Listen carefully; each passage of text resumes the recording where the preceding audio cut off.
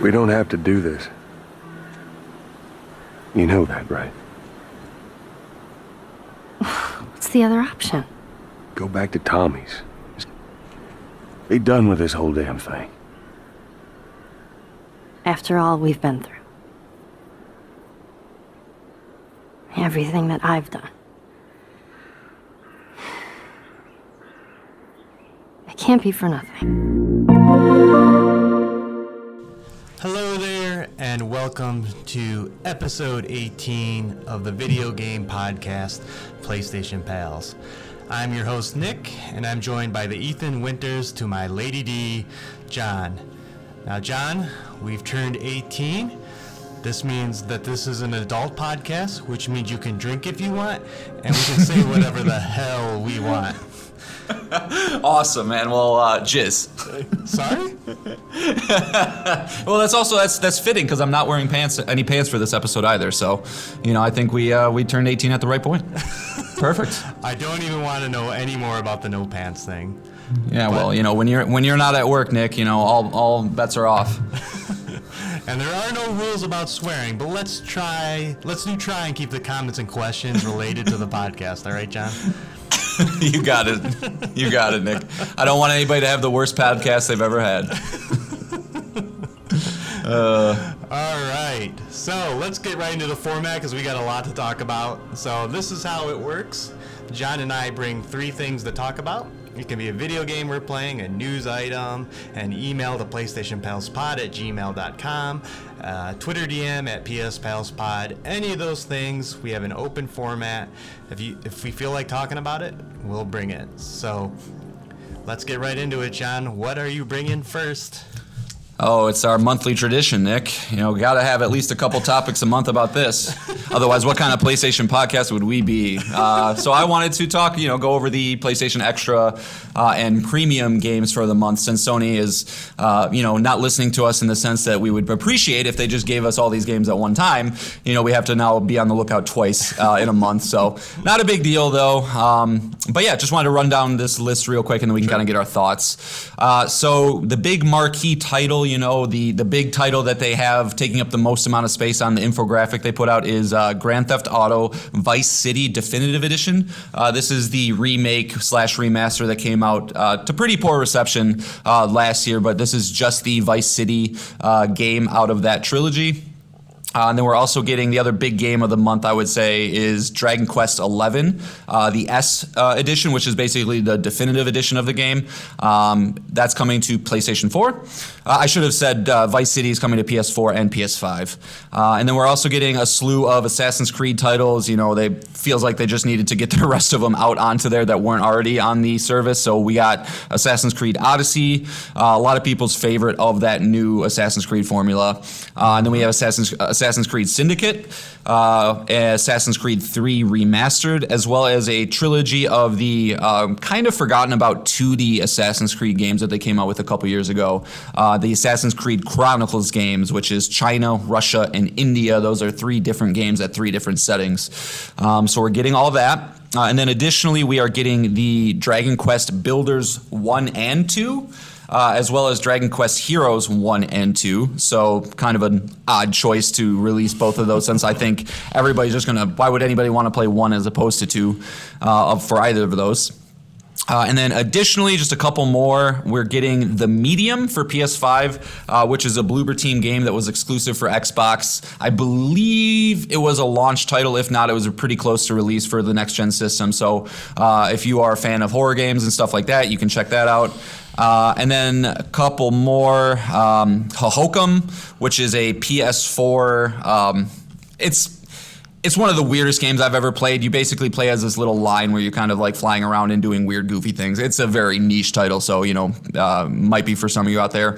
Then we have Naruto to Boruto, Shinobi Striker, coming to PS4. This one's kind of a rubs me the wrong way because we just got this game for PS Plus back in June. So it just kind of seems like that's a little extra padding that they're trying to pass on people. And then last but not least, a gem of a PS4 game. Nick, I want to make sure you get to this one because I know you haven't played it, and that's Inside, which is from Playdead, who did Limbo. So very much... Does it have a platinum? Oh, good. It doesn't. It does not have a platinum. I'm sorry. I know. If they don't have platinums, that's the policy of this podcast. If they don't have platinum, we don't play them. Yeah, I know, and that I looked that up today too, just because I thought I remember when I played it that there wasn't one, because it is a game that in fact, I would encourage anybody who is going to play that game, play it in one sitting if you can. It's about 3 hours. It's not a long time, but if you played Limbo, the gameplay is very similar. You know, you're kind of going, just walking to the right, but there's environmental puzzles and things like that. And then additionally, we have a couple games coming to the premium tier list. So that is the highest tier. You know, if you're a subscriber there, you're going to get those classic games, PS1 games, as well as some PS3 games. Only PS3 games this month. So again, kind of a weird start to the service, I think. But we're getting Yakuza 3, 4, and 5. Limbo, as I was just talking about, that was from Playdead, the game that came out before Inside. Then you're getting Ultra Street Fighter 4, Castlevania Lords of the Shadow, and Everyday Shooter. So not great on the premium front, but Nick, what kind of stands out for you from this list? Is there anything you're excited to play? Yeah, Dragon Quest XI is pretty up there. We have a friend of the show that just recently played the fuck out of this game. I think around 100 hours, so... And I know Video Game Donkey also thought very highly of this game, and it is sitting at an 88. So that is one that I definitely want to check out. And then, hold on, slight correction. The S edition is actually sitting at a 92, Nick. Oh shit. Okay. Yes, the standard is 88, but the S, which I know they added the ability, you can play the whole game in like old school 2D sprite stuff, which is pretty cool. They really gave a lot of extra bells and whistles, but anyway, just wanted to correct you there. Sure. And then, as much as I just said that about Inside, I actually do want to check it out because I've never played it, and I enjoyed Limbo, so I should probably check this out. But other than that, no, not really. Dragon Quest Heroes is a Musou game, so no dice. Yeah. Dragon Quest Builders, no, that doesn't look good. And then everything else is just okay. And that being said, all these games are coming out like at the kind of the wrong time. Plague Tale Requiem comes out on the same day that these come out, and then we're going right into that big boy, that big God of War Ragnarok. So I probably won't be touching a single one of these games. Maybe Inside, but that's it. But it's a good list. I do like it. Yep, herein lies the fallacy of the subscription model, man. It's like I have been wanting to get to Dragon Quest XI for years, but to try and fit a 100-hour JRPG in somewhere is damn near impossible. So I don't know if we'll be able to touch that, but yeah, I think it's a pretty good list overall too. You know, Inside is also a 91 on Metacritic or OpenCritic, so you know we got a duo of 90+ game titles in there, and you know I think if you kind of know what your tastes are, like for instance Dragon Quest Builders, I played the first one. It was actually pretty enjoyable, and I don't even like those type of games. But those are sitting at an 83 and an 85 respectively on OpenCritic. So like obviously they're well put together games in that genre. And even the Heroes Musou games, those are 77 and 78, which is pretty good for that genre. But it seems like this month is a combination of niche titles that are gonna, you know, maybe hit a couple different people, like they say a lot of times at conferences, right, Nick? Is like they don't expect every one of these things to hit for every single person, but if you can find one or two things in a list, you know, then I think developers and publishers and companies like Sony, you know, they consider that a win. So, sure. Yeah, I would encourage you just to kind of take your own tastes into this. Like, you know, if you like horror games, maybe check out The Medium. That got a 92 from PC Gamer, but only a 4 from Metro Game Central. So, you know, there's a lot of polarizing stuff in this, but yeah, overall, pretty good list. I do find it funny that it seems like there is this weird thing going on with the extras tiers where they're just making deals with franchises. We've gotten like every Yakuza game, every Assassin's Creed game. Now it seems like we're getting every Dragon Quest game. So, you know, it seems like these deals that are being made for this stuff, it's like a... hey, we want all your shit. We don't want just one or two. We want all of it. So I don't know. Maybe one day we'll start seeing Resident Evil get rolled into it, or you know, Final Fantasy. Some of these older, you know, storied franchises that they have a ton of stuff to do. But yeah, not too bad. Yeah, and it's also weird that we're reading Dragon Quest Builders 1 and 2, Dragon Quest Heroes 1 and 2. Yeah. Like my thinking would be like have October be one of the games, and then November be the other one, but.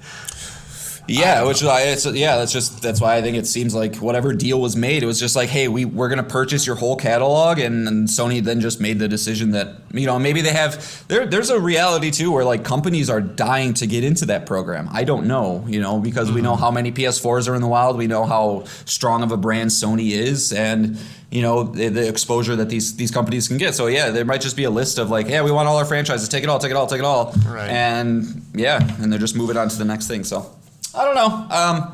You know, it is kind of weird subscribing to it, though, and knowing that I'm not going to play any of these things. I'm like, well, is it worth it? But, Of course, you know, it still is. It is. It still is. The value is incredible. Because, again, nothing. I know there was that article about Soma coming off on 1018, but in that article, they didn't mention any games being removed yet still. Like, well, what's really weird is Red Dead 2 has been removed, but again, I saw articles about Soma, but I didn't see articles about Red Dead. So like, it's just really weird to me that happened. Yeah. I mean, from Sony about what's coming off. Not that I saw, because yeah, I mean, you know, my friend who lives in Colorado, he fell in love with Red Dead 2 when he got his PS5 about a month ago, and he texted me the other day. He's like, "What the heck what happened to Red Dead?" And I was like, "What do you mean?" And I went to the store, and you know, it told me that I had to buy it, so it's not extra anymore. I don't know why, but okay. yeah. There's some. You need a sleuthy eye, an investigative eye for some of this shit, man. And that's kind of like, I guess, a small little thing about these new services is there's so many things coming and going and moving pieces that, you know, you could get something swept around under your feet, and then you're like, well, shit, I was halfway through that, now I have to go buy it. Yeah, maybe that's horrible. intentional. But no, Yeah. I hope not. I know at least Xbox announces all the games leaving Game Pass, so that's frustrating. Like, we should know like 30 days out. So Right. if they go, hey, Dragon Quest XI is going to be out January 1st, well, fuck, I'm going to make sure in December I'm playing Dragon Quest XI before it gets removed. So that is, I don't like that at all.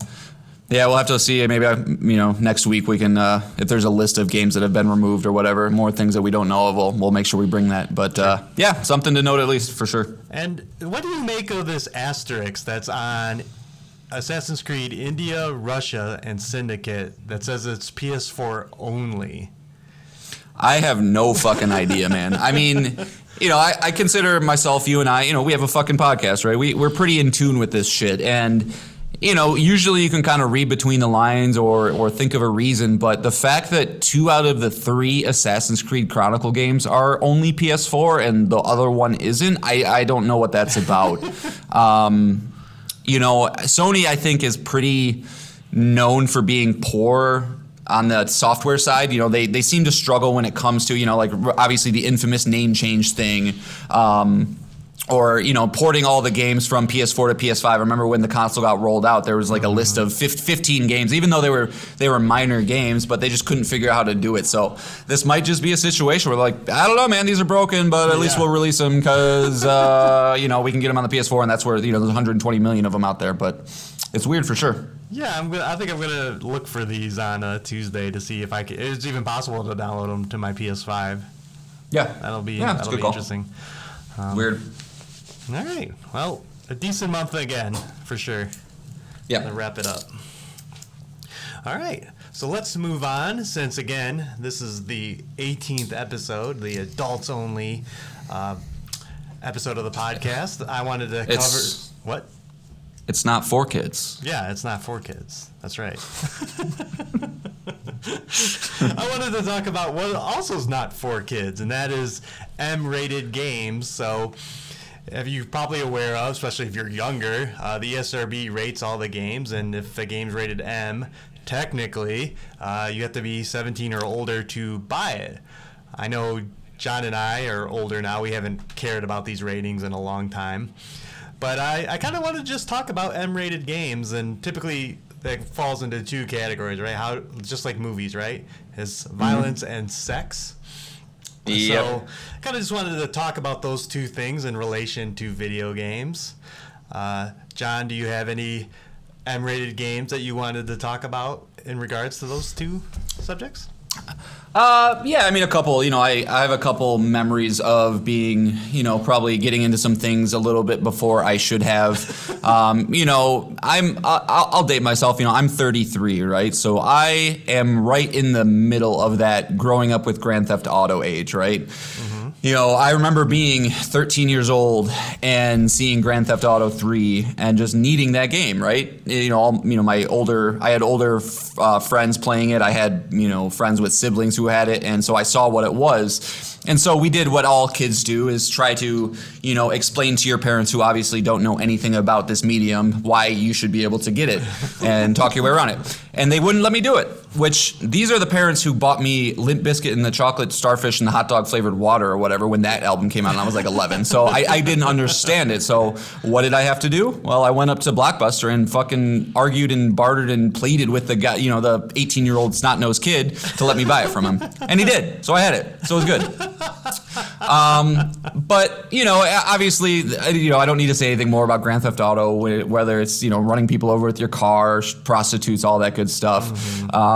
But, when I think of specific instances in video games, M-rated instances, I think there's three maybe that really stick out for me. One is the God of War sex minigame from the first one, right? I think what that game came out in 2005, so I was 16. What 16-year-old boy doesn't want to consistently just do the sex minigame? So, did that probably more times than I'm care to admit. Which one was your favorite?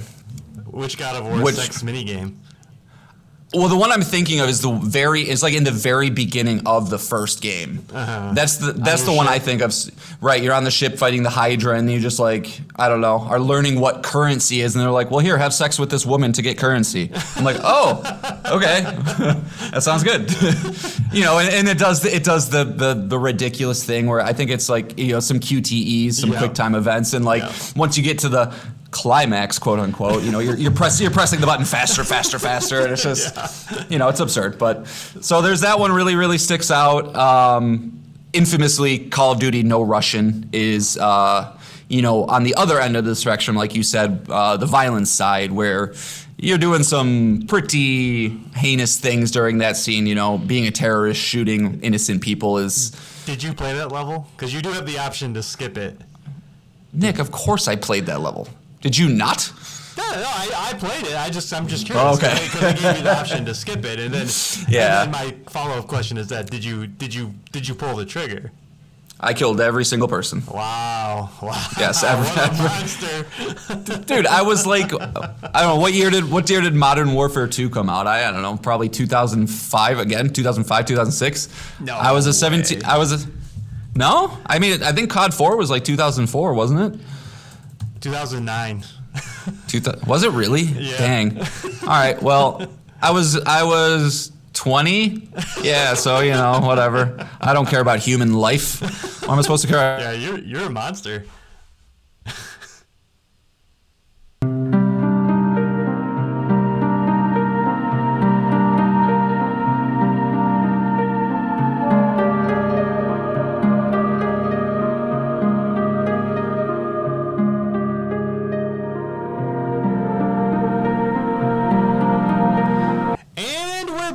Sorry about that. Some technical difficulties there. John was such a horrible human being that the podcast had to boot him. Yeah, the ESRB, I guess, did not approve of this podcast. Sorry, guys. Anyway, No Russian. I don't think I need to say anything more about that. And then the last one here that I think of is, did you ever play Duke Nukem 3D, Nick? Yes. So as you mentioned, the game I shouldn't have been playing. That was up there. Yep. Shake it, baby.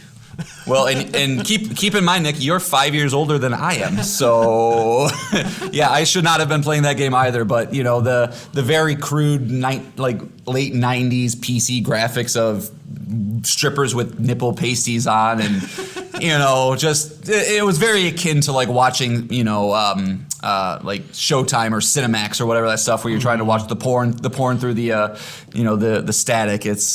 It's not quite there, but as a kid don't care. You just, oh, boobs. Oh. Well, internet porn wasn't a thing, so you took That's what also you could true. get. So That is true, but yeah, those are kind of like the main ones I think of. There's some honorable mentions like God of War 3, just being overly violent, ripping heads and stuff off. But the last thing that I wanted to say, at least for me, about M-rated games, and I kind of just realized this as I was doing a little bit of research for it, is it seems like to tell a story that gets cherished and heralded to the level like of a Last of Us, you almost have to have an M-rated game. I was kind of looking down the list. It's like The Last of Us, Red Dead, Half-Life, Silent Hill 2, BioShock, Mass Effect, Witcher 3, Walking Dead, Persona series, Metal Gear franchise, Nier Automata, even Life is Strange, Quantic Dream, Until Dawn. These are all M-rated games. And like I was just trying to find non-M-rated games that tell super strong stories, and the only like Portal, Chrono Trigger, some JRPGs, of course. But I just find it interesting, that us as a human, society, whatever you want to say, that we really latch on to the M-rated stuff, right? Whether it's violence, sex, it just allows for more real adult stories to be told, which are the ones that we typically latch on to. So I just found that pretty interesting, where the best storytelling games are almost always rated M, and if it's not rated M, for a game to truly ascend to that top tier level, it has to really just nail something else. Like the Mario games nails platforming, or Journey is an experience. But it's just I found it interesting and something I never really thought of how integral storytelling is to a mature sensibility, I guess. I found it interesting. And in video games, just the mechanics alone, lend very well to violence. Right. You got to interact with something on screen. You're usually shooting it or beating it up or chopping it in half. So right. So that's just how it's gonna be. Yeah, I was thinking about with violence, what sticks with me, and usually if the game is more lifelike and more human, the worse it is for me, I it upsets me. So I think of The Last of Us Part 2 especially, right? Yeah. Not only the story moments in that game and the ending of that game, which I was just exhausted. It was so just was getting to me. But yeah, even just fighting the NPCs and then them saying no, don't shoot me, and you shoot them, or they're calling out of the characters after you kill one. It's oh God, I hate doing this. Man, I remember when you came to work the day after you did the end of The Last of Us 2, and yeah, you're like, dude, I had to take a second. And I was like, man, am I just a cold dead individual? Because I was like, yeah, it's fine. The name calling and all that stuff. Yeah, whatever. Yeah, screw you, Jimmy. Fuck you, Jimmy. Yeah, I think we're learning a lot about you in this podcast. You're one evil motherfucker. Yeah, for sure. Hey, this is where you learn the real John. We're in the adult section now, buddy. Yeah. And then even in the Tomb Raider reboot, some of the or in Dead Space, as we mentioned, some of the deaths in that are just oh my God, you have to look away. You know, watching Lara Croft get a stick impaled through her face is not fun to watch, but if you keep failing a certain part, you have to see it over and over again. And then, if we're talking about violence in video games, we have to talk about Mortal Kombat, the whole fatalities thing, which is just another thing that's getting worse and worse. Is the graphics, the fidelity of graphics gets better and better. If you watch those Mortal Kombat 11 fatalities, some of them you might close your eyes on because they're pretty rough. It's pretty incredible when you think about, so 11 mainline Mortal Kombat games at the very least, right? And we'll just say an average of 15 characters per game. That's a lot of fatalities they have to think of. They have to go to some deep, dark places to ratchet things up still. Right, so, right. Yeah, it's pretty interesting. Yeah, how many times can Sub-Zero rip a spine out? How many different ways? Yeah. Well, how many ways can you freeze a person? That many ways. Exactly. Yeah. And then on the sex side of things, it's video game sex is just hilarious. It's always very cartoony. It's not even it's not even something you could be into because it's so absurd sometimes, it was a big payoff in the Mass Effect games, right? You would romance a certain character or Dragon Age Inquisition I'll put in there as well. But you'd romance a character the whole game, be all cute and flirty, and then you would get to this, the sex scene, and it would be just like, it'd make you laugh. It's so bad. and even like the recent games, like The Witcher 3, all the people that Geralt hooks up with, all the scenes are they're just funny. And sometimes I wonder if that's intentional. It's probably it might be sometimes intentional, but I gotta imagine, much like writing like comedy or something, everything. So it's got to be so hard to write an authentic like scene like that has emotion on that level. Right.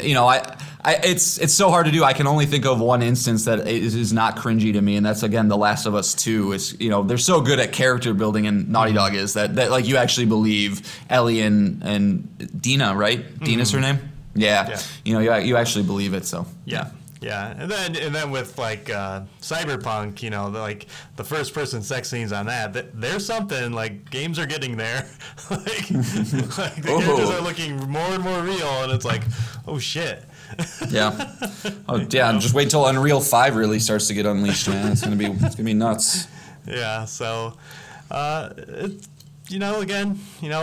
as you mentioned, like just video games lend themselves well to violence, and there's so many M-rated games, so many out there. They're all M-rated. The second you have to shoot people, it's M-rated. It's true. Or if there's any blood, it's going to be M-rated. So. You did bring up something interesting though, Nick, and I never really kind of thought about how I process things. Obviously, we're learning right now that I am a cold-hearted individual, but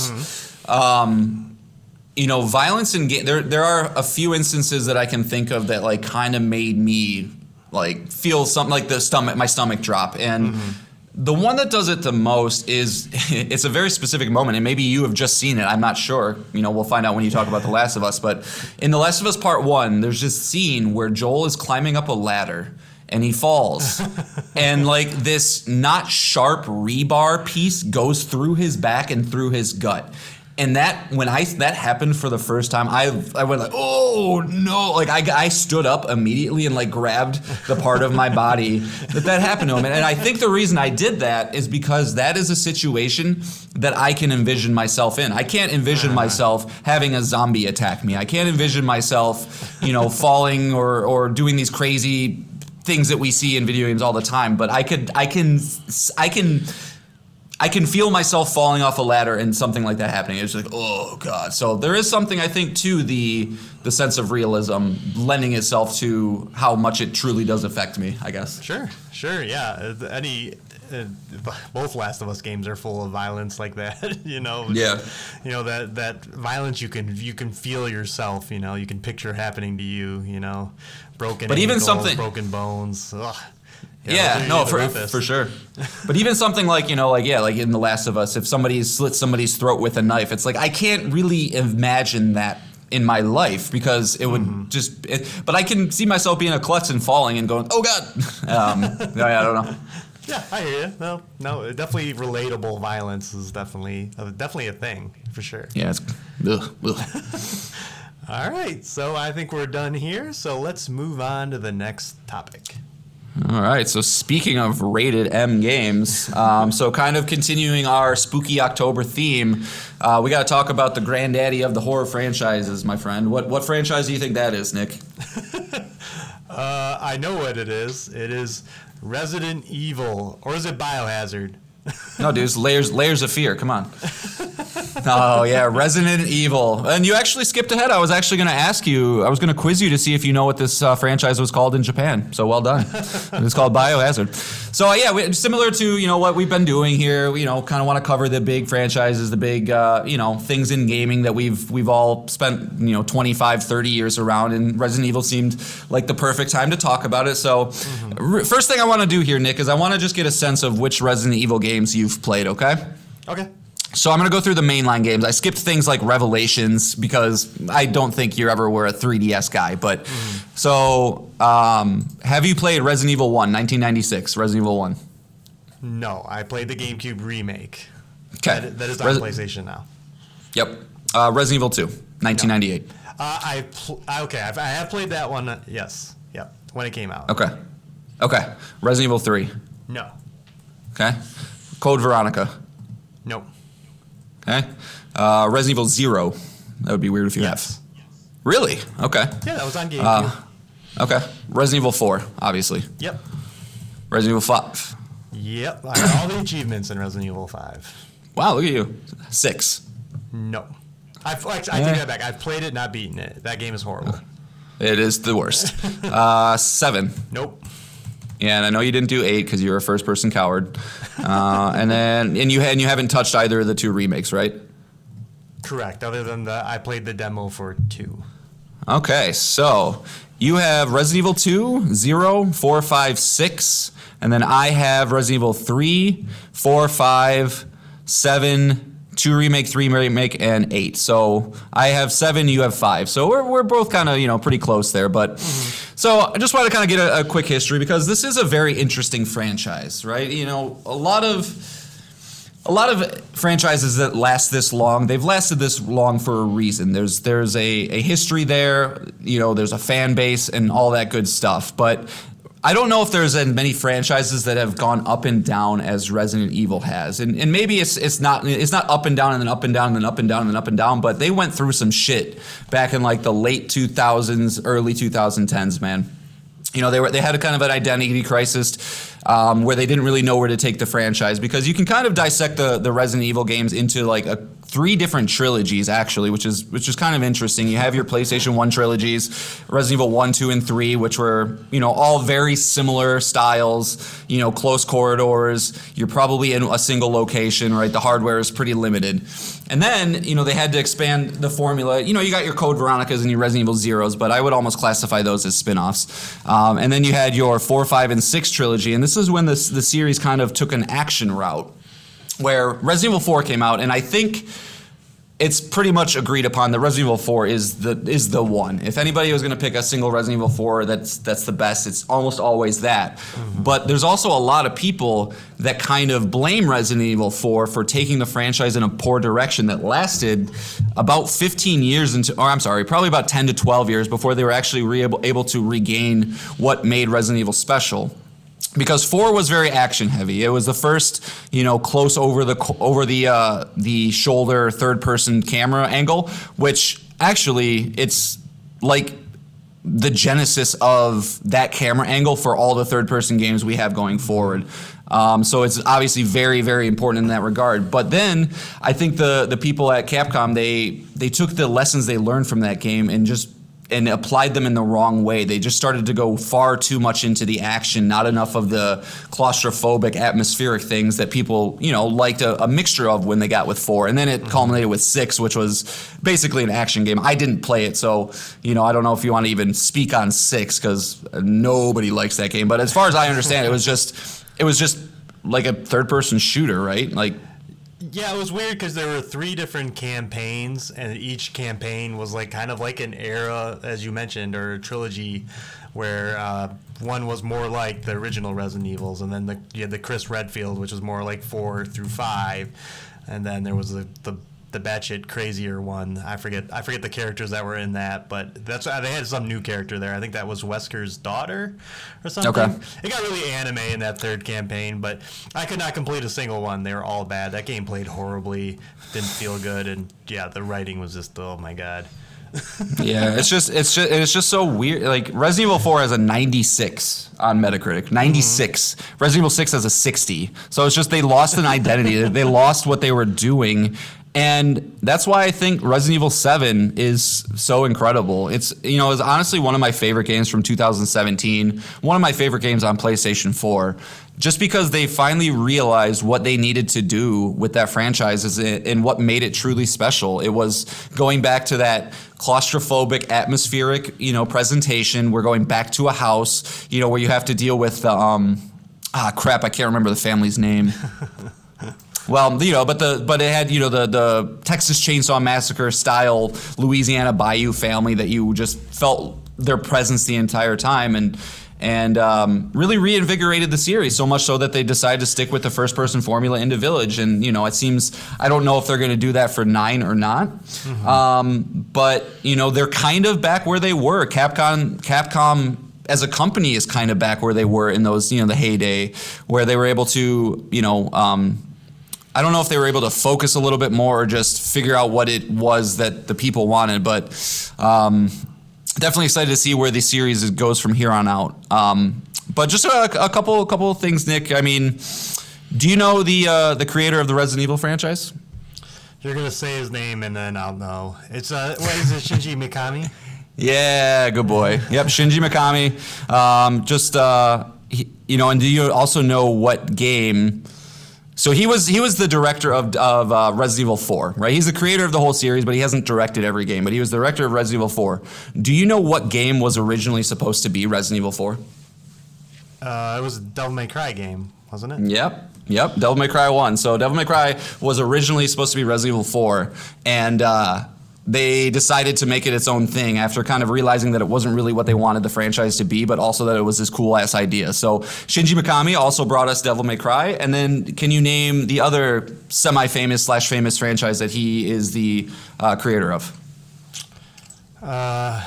He's at The Evil Within? Yep. All right. You get a cookie. Good job, Nick. I expect my cookie. You will get a cookie. But yeah, I mean, what are do you have any overall thoughts on the series, Nick? It's not for me as high tier as something like a God of War or a Last of Us, but it is still obviously the horror franchise in gaming, and a lot of people have a lot of fond memories with it. So anything you want to say on Resident Evil? When I was thinking about this topic, I was trying to think, like, why is this the one? Like, why is this the premier horror franchise? Like, we're not even getting into, like, the externally. Like, this property has had movies, television shows. Yeah. Like, not just, like, one or two, like, a billion. Like there's so many out there. Like, what do you think of the DNA of Resident Evil makes it so attractive? Because when you think of, like, even, like, the earlier games, like the tank controls, they were isometric views where you had to slowly turn your character to walk in that direction, so like the controls were that, and then the famous line, the Jill sandwich, so even the writing was kind of goofy.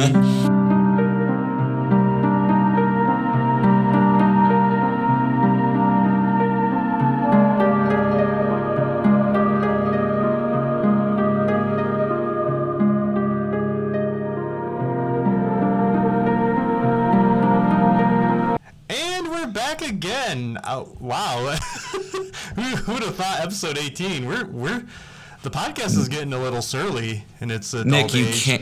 You can't talk about the insurrection. You can't do it, Nick. Stop it. Oh, I'm sorry.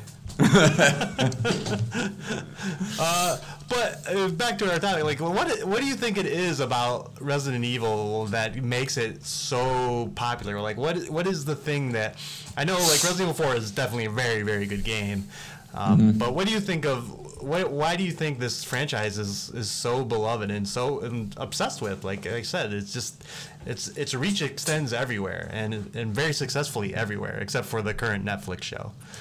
Yeah, the current Netflix. Yeah.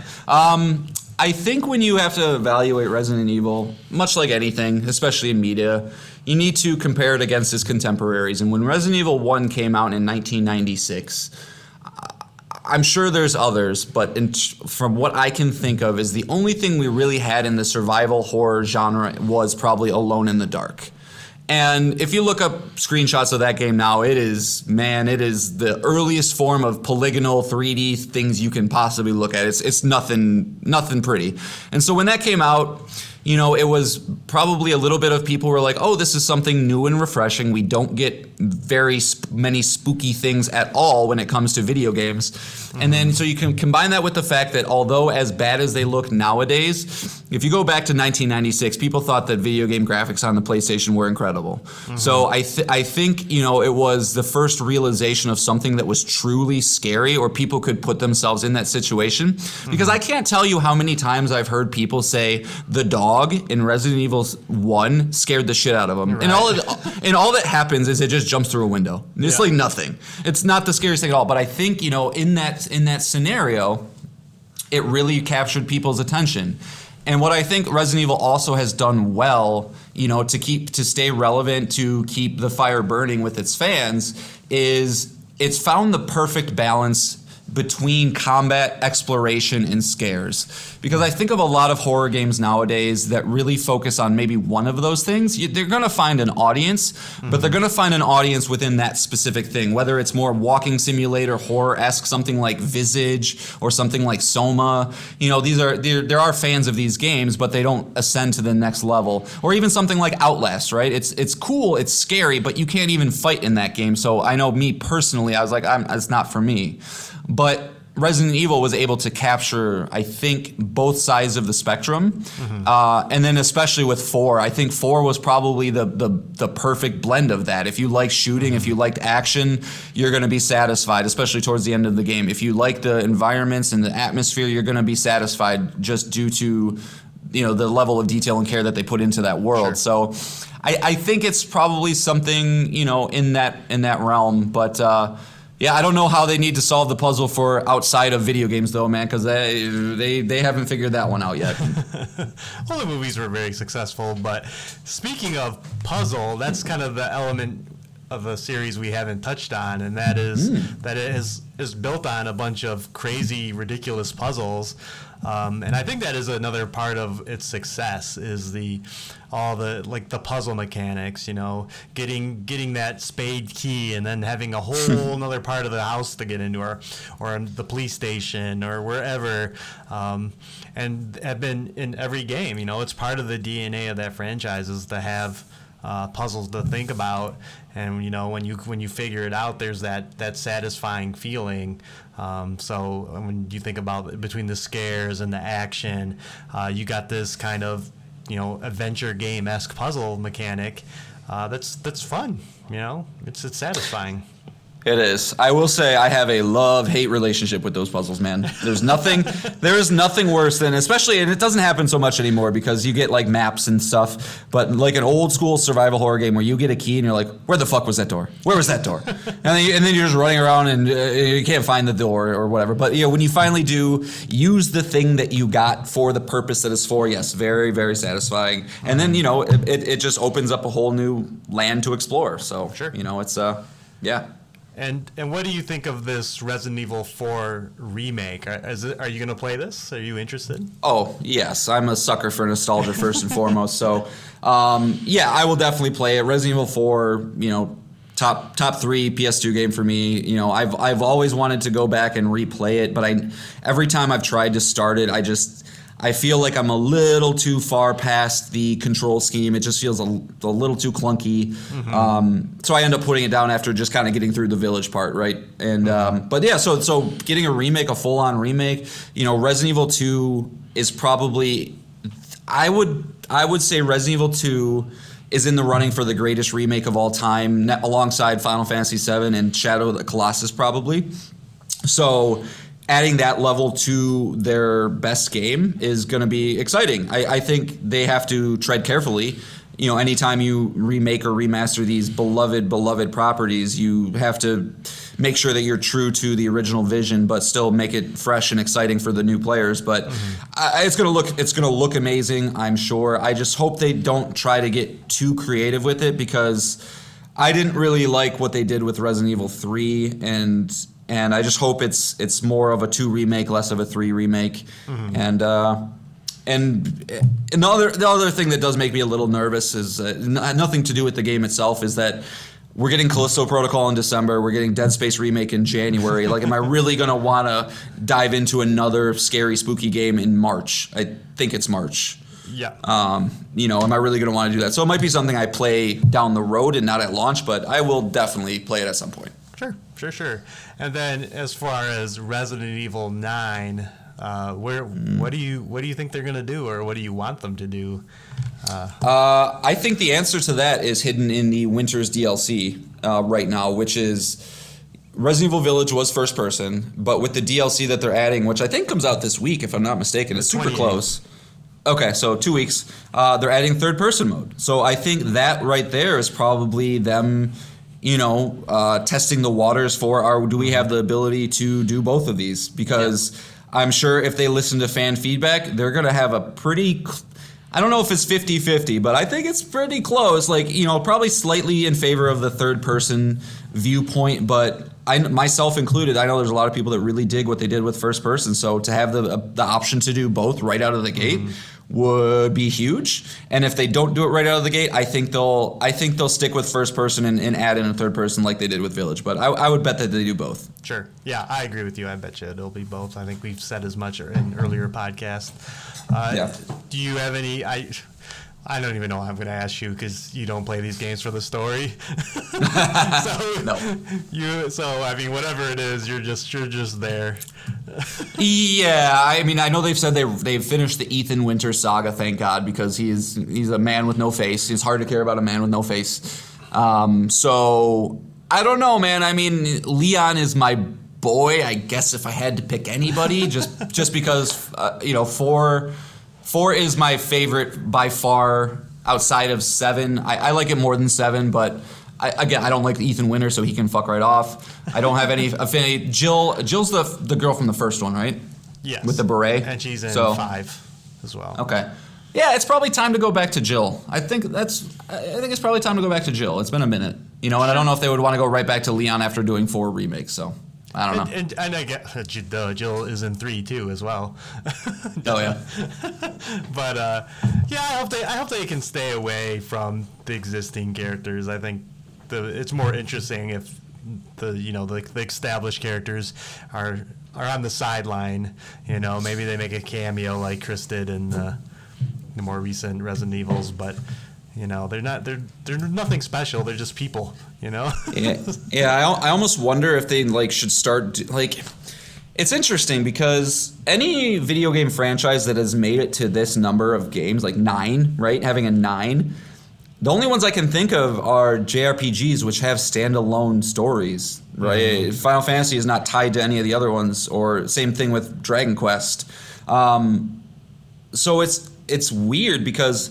You start introducing new characters, and you have to probably introduce this new reason that is tied to Umbrella Corp and this new reason that is tied to Raccoon City, and you start shoehorning things in. So yeah, it'd almost be interesting if they just kind of not reboot the series, but I don't know, figure out a way to make it its own thing, because I don't want a game full of half-assed connections to what's already happened. It never works out when they do that kind of stuff. So, but I don't know if I would had an idea, I'd be a writer at Capcom, I guess. Yeah. I guess we'll see. We'll have to probably be a minute before we get another Resident Evil announcement. So, yeah. But we still have Resident Evil 4 to look forward to. So, Woo. All right. Moving on, I'm going to take the next 2 topics as I've been playing some games. The first one being I finally got through the queue, and I got into Overwatch 2. Finally. Woo. Ooh. So Overwatch 2 is very misleading. I do not think it should ever have been called Overwatch 2, but whatever. What does that mean? Because it is just plain Overwatch. Nothing really has changed very much. As we mentioned before in our State of Blizzard, that it has moved to a free-to-play method. And when you take it from that perspective, if I was, 15, no money, Overwatch 2 is an amazing proposition. 35 heroes, great multiplayer, it's classes. It's that same game that won Game of the Year in 2016. But I think if anyone has played that game in 2016, if you're coming to this, you're going to be really, really disappointed. Yeah. Outside of a few new heroes, a few new maps, there's not a lot different here. A few characters have been fine-tuned, but man, I played a few of I played Mystery Heroes first, because that's just the fun mode. You randomly spawn as any character, so that was fun. And then I was just playing a few competitive matches, and I'm like, man, this game has not changed. This is the same map I played with the same character. Nothing's changed on them. It's just gross. It's just yeah, what is going on? And as we mentioned, COVID was a thing. Video game development is a thing, and and Blizzard's going through a lot right now, as we talked about last week. But yeah, this game is not not great. It's Yeah, it really should have been from the get-go an update to the game announcing they're going free to play. Don't put a 2 on it. I'm sure they did it for shareholders and things like that, but all that this type of stuff does, man, like we talked about last week with Blizzard, it just harms the brand. It harms that Blizzard magic that one could argue is not even a thing anymore. And it's just I've only heard disappointment. I'm not an Overwatch guy. It's crazy to see, though, that a team like Blizzard puts out a sequel to a Game of the Year winner, and it's received this way. Like you said, it's not a terrible game by any stretch of the imagination, but it would be like God of War Ragnarok coming out and just kind of being like everything, like nothing is moved, no needle is moved at all. It's the same exact shit. And it gets a 79. It's like, is it bad? No, but this is not what we're hoping for. And I don't know, man. It just it sows more doubt into Blizzard as a team, But if I was that 15-year-old boy, I would definitely look at it. But I can't imagine I would choose that over Destiny 2 or over Fortnite. I haven't played Fortnite, but everybody fucking it's crazy. It's crazy how that game is still as strong as it was, and everybody who plays it now is just like, yeah, it's actually a great game. Like, if you can get behind or past the flossing and all that V-Bucks and all that kind of stuff, but. It's disappointing, man. If you want to watch any more of it, check out Donkey's latest video. He has some more thoughts on that too, and talks about it in true Donkey ways. But the game is very fast. Like, everything's fast. Like matches load fast. Once a game it says you're in a game, you're in a game. Like, that's great and all. I want to ask you about what they did to the competitive mode, because you play competitive Rocket League. Okay. And in Rocket League competitiveness, typically when you win or lose a game, you typically either rank up or down, or rank down, or you stay the same. Like, you get some kind of an instant feedback, right? Yeah. In Overwatch, your rank does not adjust until you have 7 wins or 20 losses, and then your ranking adjusts. How do you feel about that? I don't understand it. Like, what? So let's just say in you're a gold, right? We're gonna use Rocket League terms because that's what I know. So if you're a gold and you win 7 matches, you would go up to gold 2, or you would get re-ranked basically. So you don't know where you would be. So you might be gold 2, or you might make it to platinum. You don't know. So the minuscule adjustments would be gone. You would just get the feedback, like I said, every 7 wins or 20 losses, you would move somewhere. So I just don't understand the lopsidedness of those numbers. Like, why is it not 10 and 10 or 5 and 5? Or is there a reason? I honestly don't know. No, I don't know either. I think. What is that benefit? So the community does not like this, as you can imagine, and their thought is that this is to keep you playing longer. So, if I want to see what my rank is and I'm at 4 or 5 wins, maybe I'm gonna play until I get that 7th win. So yeah. So their thought is, hey, every time I hop on, I don't know what happened to my rank. Like, I played 10 games, but I didn't reach any of those numbers, and then, because you went 4 wins, 6 losses, nothing would adjust. Right. Yeah. Ugh. Yeah, dude. Like, that's why I enjoy Rocket League. Because, yeah, like you said, it's immediate. Like, if I know if I am a Diamond 2 and I lose 2 games, I'm going to Diamond 1. If I win 2 games, I'm going up to Diamond. Like, it's predictable. Yep, and that's how it used to be. So, it seems like every single decision that this game has made is just the wrong one. I don't know the game very well, but can you speak a little bit more to this whole, there's only one tank thing now, and the tanks have been incredibly buffed or something, and that's throwing some things off. I'm not sure what's up with that. I don't know. I'm assuming they did this to either make games faster, because games can't be in a stalemate, because that's what tanks can do, right? Reinhardt has a shield, Orisa can do shields. Tanks, as they do in most video games, they can soak up damage, so they draw out matches longer. So my guess is that they did this to make games quicker, You know, How long was it? How long was an OG Overwatch match? Approximately. Not long. I mean, 10 to 20 minutes. You know, if it went the distance, like it was back and forth, yeah, it'd probably be like a 20-minute match. So I don't have much thoughts on that other than it really throws off the game a lot because a lot of strategies were around if you had more than one tank, or say your whole team wanted to go tanks. Right. You couldn't be the same character, but you could run all tanks. So I don't know. It kind of limits the strategy of the 5v5, in my opinion. But again, I'm not nowhere near a pro at this game, and I don't watch professional Overwatch, so I can't speak to that. But in my mind, I think it limits the game to have just one tank in competitive Overwatch. Well, I'm glad I'm not a huge Blizzard fan because I would be very concerned about the future of the company. Oh yeah, the honeymoon phase is going to be over, if not already.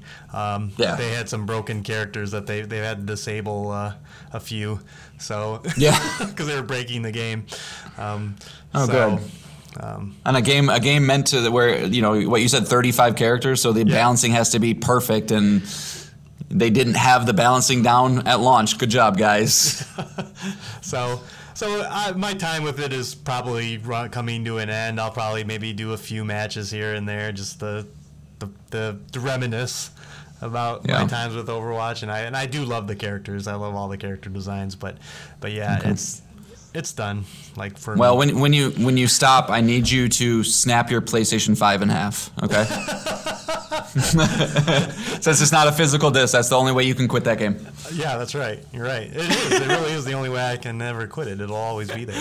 So, but let's move on to a much better game, a game that puts a smile to our face, and that is The Last of Us Part 1.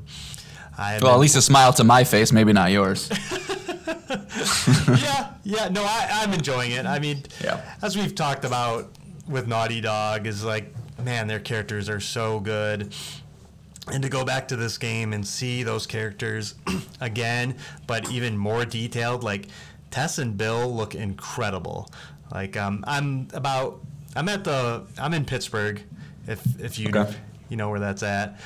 So I just left Bill, and I just fell in the basement. If people know what part that is, I don't like that part, so I had to stop. Getting out of that basement sucks. It does. It really does. You turn on that generator and it's like all hell breaks loose. Yeah. So I stopped there, but just like, again, there's so much that's said but not really said. Like after the harrowing opening, you're just introduced to Joel in a room and Tess barges in, and there's so much just said on their faces, the way they interact with each other. There's a history there. They've been through a lot, and it's like what Naughty Dog does best, and it just, like, I'm smiling every time, like, they're interacting, and Ellie's being silly and reading a joke book, and you can tell, like, Joel's just being frustrated with it, but he's just going with it. Mm-hmm. And then just seeing, like, because since you know what happens, I've only played through the game once, so this is my second time through it, and just seeing, how he finds her so grating at first, but she's slowly chipping away at him. That gruff, scary Joel is turning into more and more, heartwarming and open. Fatherly. Yep, and yes, of course, fatherly. So it's just so good. And about what has changed, I had to watch a video because I don't remember what was in Resident Evil. The Last of Us Part 1, the remake on PS4, and now this one. And I mean, the game does look incredible, but I didn't know, like, the original game was pretty incredible looking too. But watching videos about it, it's like, oh my god, like the density of just all the areas. There's more detail. There's more fauna. When you get into those grassy open fields, they just look incredible, and it's just all the things that they added to the game. And then even when you load into the game, there's just so much. You can customize this game to your heart's content of, like, difficulty, colors, enemies. Like, it's a pretty great product. Yeah. It does. There's no changes to the combat, which I'm bummed about. I thought Last of Us Part 2 was finally Naughty Dog making a game that was fun to play, not just, experience and live in the world. So especially in particular with the gunplay and the combat. So unfortunately, there's no change to that in Last of Us Part 1, so it still has that weapon sway that I can't stand. And sometimes I feel like I'm missing shots that I should hit. And it's a shame, too, because the AI is incredible. I forget all about how those guys, the enemies, would just try and circle you. And it's it makes these firefights so intense because I'm, waiting for this guy to poke his head out who's behind cover while tensely knowing his buddies are trying to circle around me and just come swinging at me. It's just, man, what a good game. Would you be upset if you spent $70 on this game at launch? If I had not played the game, no. Now there's not a chance. I Right. think if you have not played this game, this game's incredible. Right. But as someone who has played the game, and I love Last of Us, but it's not like a top tier franchise to me personally. Even though I love it so much, it gives me all the feels. I don't think I would, and like I said, I didn't. I could have. So it sounds like this probably should have been a $50 game in your eyes. Yeah, I okay. would recommend if you have any interest, just wait for it to be on sale, because that'll be pretty soon, I bet. And then have you gotten to any I never played Left Behind, the DLC to the first game. Have you gotten first off, did you play Left Behind when that came out back in the day? I think I started it and then something must have happened. I didn't finish it, so I don't think I saw the conclusion of it. So is it its standalone thing, or did they somehow work the story into the main game? Because I know it's included with this package. It's a standalone thing. It's a separate menu option that even when you click on it, when you boot the game up, it's like, beat The Last of Us first. So no, I want to ruin it. Okay. So, you can still play it, but it gives you a warning that, hey, you should finish Last of Us. Yeah, and I'll definitely want to do that. I was curious. I didn't know if maybe they figured out a way to make it seamless, or I know it's about kind of Ellie and a friend that she has that's not in the main game, so they probably it would have been hard to do that, but that's fine. No big deal. Again, I haven't finished it, but I believe it's how she gets the bite is what happens. So yeah, that would make sense. But this is a great primer for the show, which we've been chopping at the bit at. So it's cannot wait. Man, all this is going to be covered in the show. Oof. Yeah. That's good, man. I'm excited to check it out too. I can't wait. Yeah. That'll be a third playthrough for me. And even the human-on-human violence, if they have that in the show, oh, God. They will. Fucking they will. But the guy who did Chernobyl with Druckmann at a hand and it's at HBO, yeah, that's a recipe for violence. Yeah, this show will be something. As I play the game, that's in the back of my mind is man, I'm going to have to see all this. And I can't wait to see Nick Offerman's Bill, because I forgot how crotchety Bill is, but also very likable. Yeah.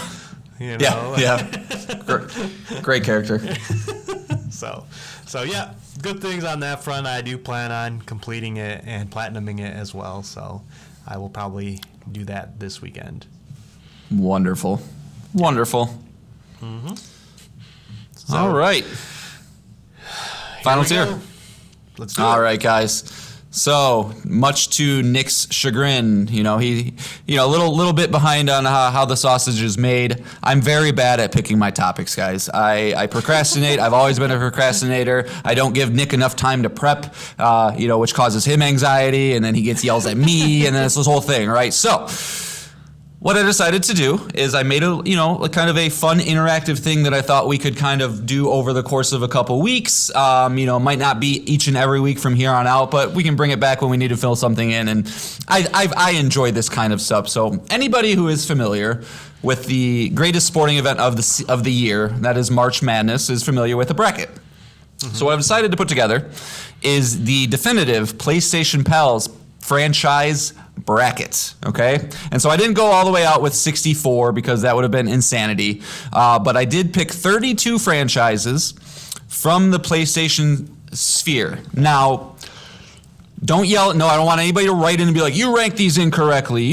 This franchise isn't as good as this one or whatever the case. I also don't want anybody to write in and say like, well, Sony doesn't technically own that. It's a little bit of here and there, all right? I took some liberties with it, but I think it's a pretty good list to capture the big important things from PlayStation.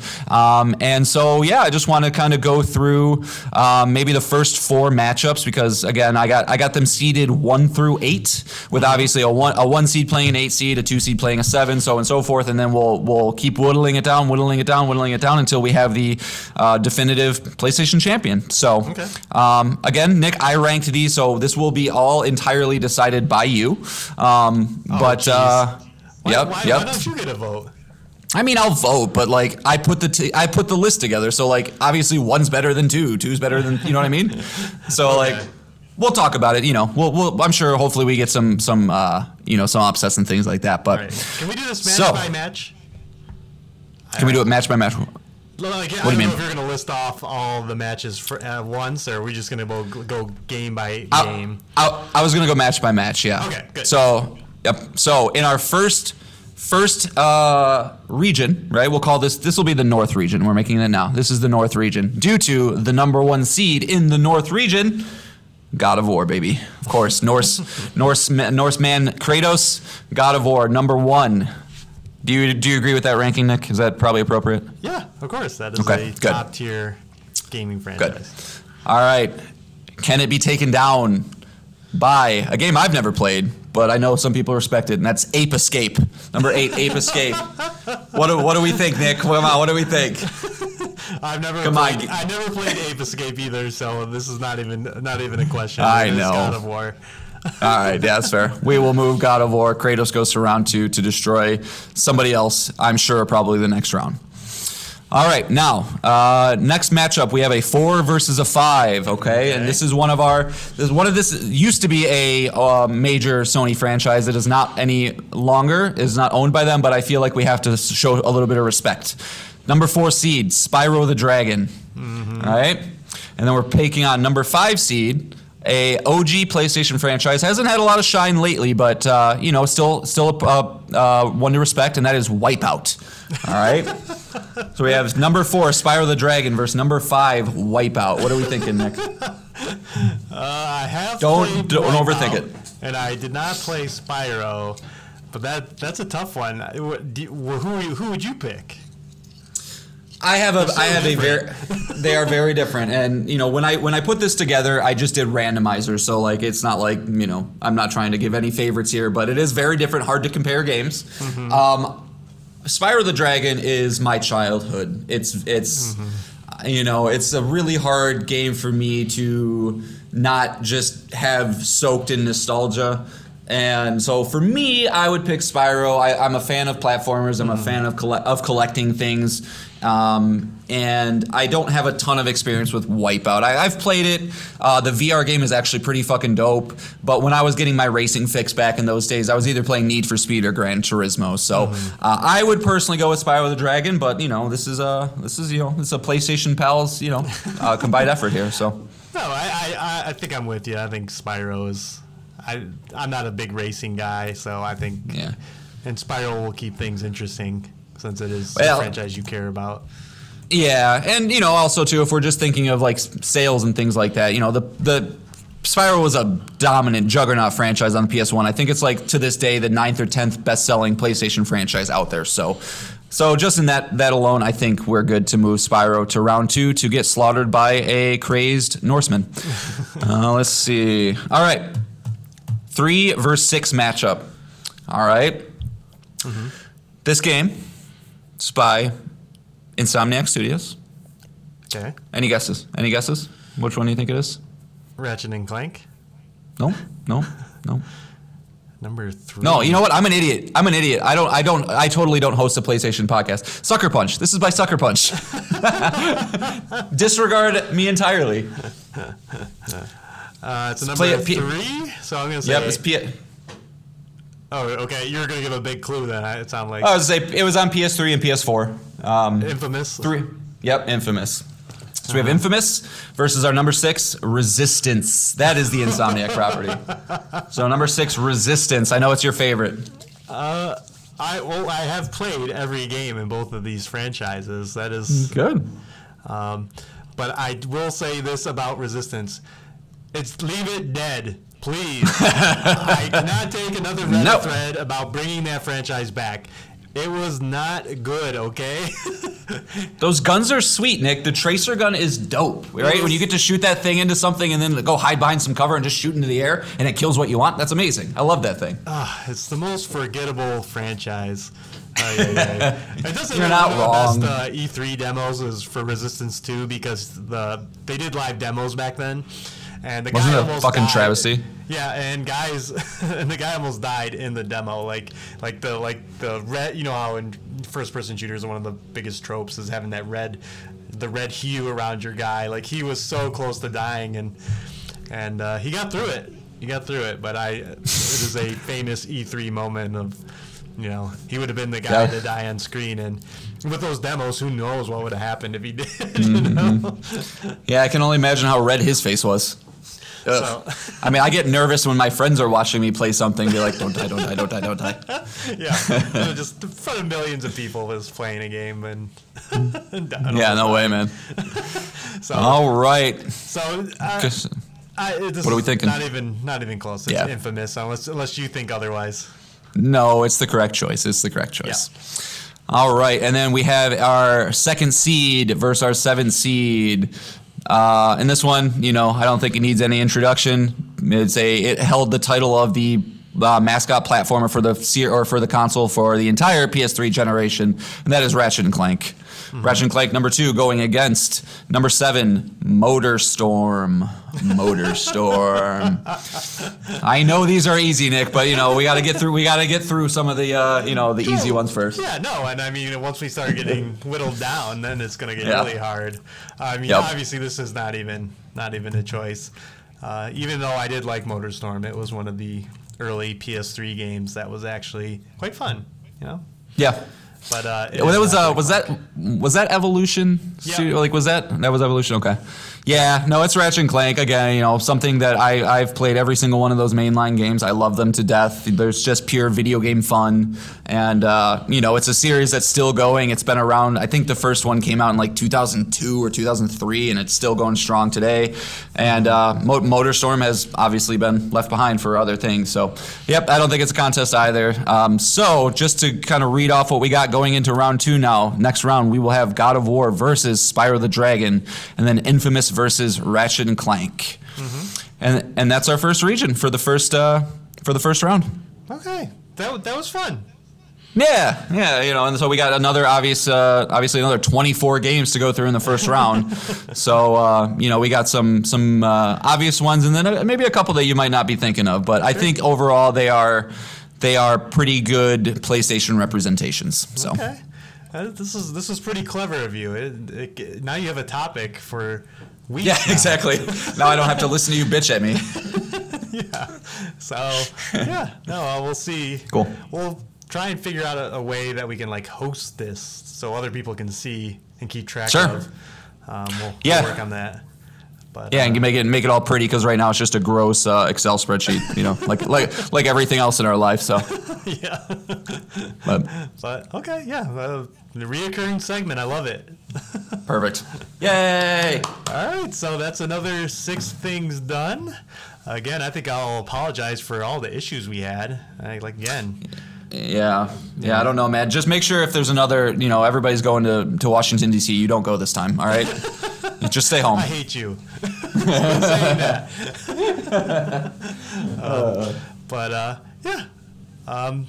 So we are going to leave you on a song from Spiritfarer. I completed it. It is a great game. And I don't think we talked much about this, but it does deal with death a lot. And if you've ever had a death of a loved one, this game can be very cathartic for you. I actually really enjoyed how it ended as the ideal of accepting death is run throughout the game, and so that's great. And including in the credits, they list a bunch of people in their lives that had died. So Yeah. And this song plays over those credits. It is called "What Will You Leave Behind." It is by Max LL. He did the whole soundtrack for the game, and this has vocals by Maud Plant Husarek. Very good. Yep. Enjoy the song. And then do we have anything to tease for next week? I'm getting that damn Cuphead Platinum. I only have, all I have to do is, I got the store all bought. I just have to beat every boss on Expert, and I've got 2 of the 3 islands done. So probably about another 8 bosses, and I got it. So Wow. I'll be working on that, and then hopefully finishing up Disco Elysium right after that, because I think I'm pretty close to the end there as well. So Okay. a little wrapping up for me until you give me Last of Us 1, and I'll do that. Sweet. That's a solid plan. Yeah. I plan on finishing Last of Us Part 1 and then going right into Plague Tale Requiem, which is coming out this upcoming Tuesday.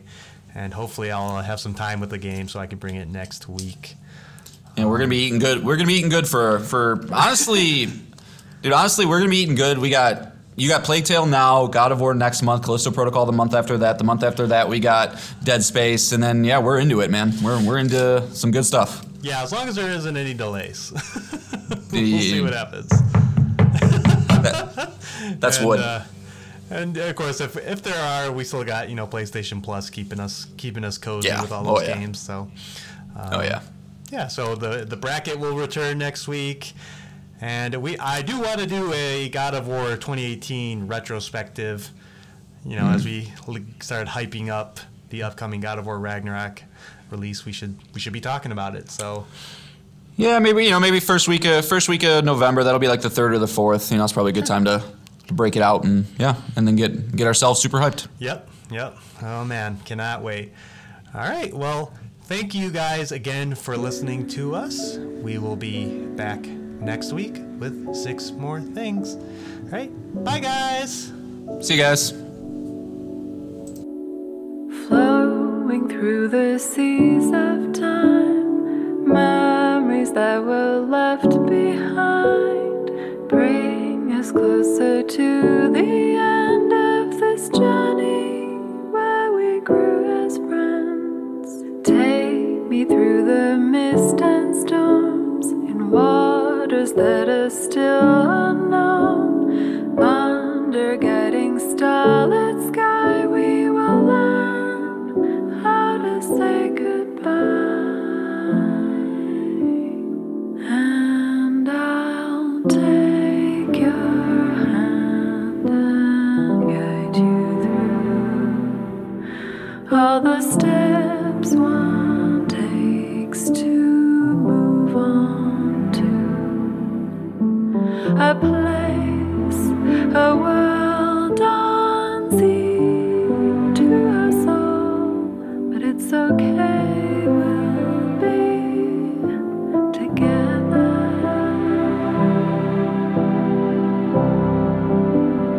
And I'll take your hand and guide you through all the steps one takes to move on to a place, a world unseen to us all. But I know we will remember. And I'll take your hand and guide you through all the steps one takes to move on to a place.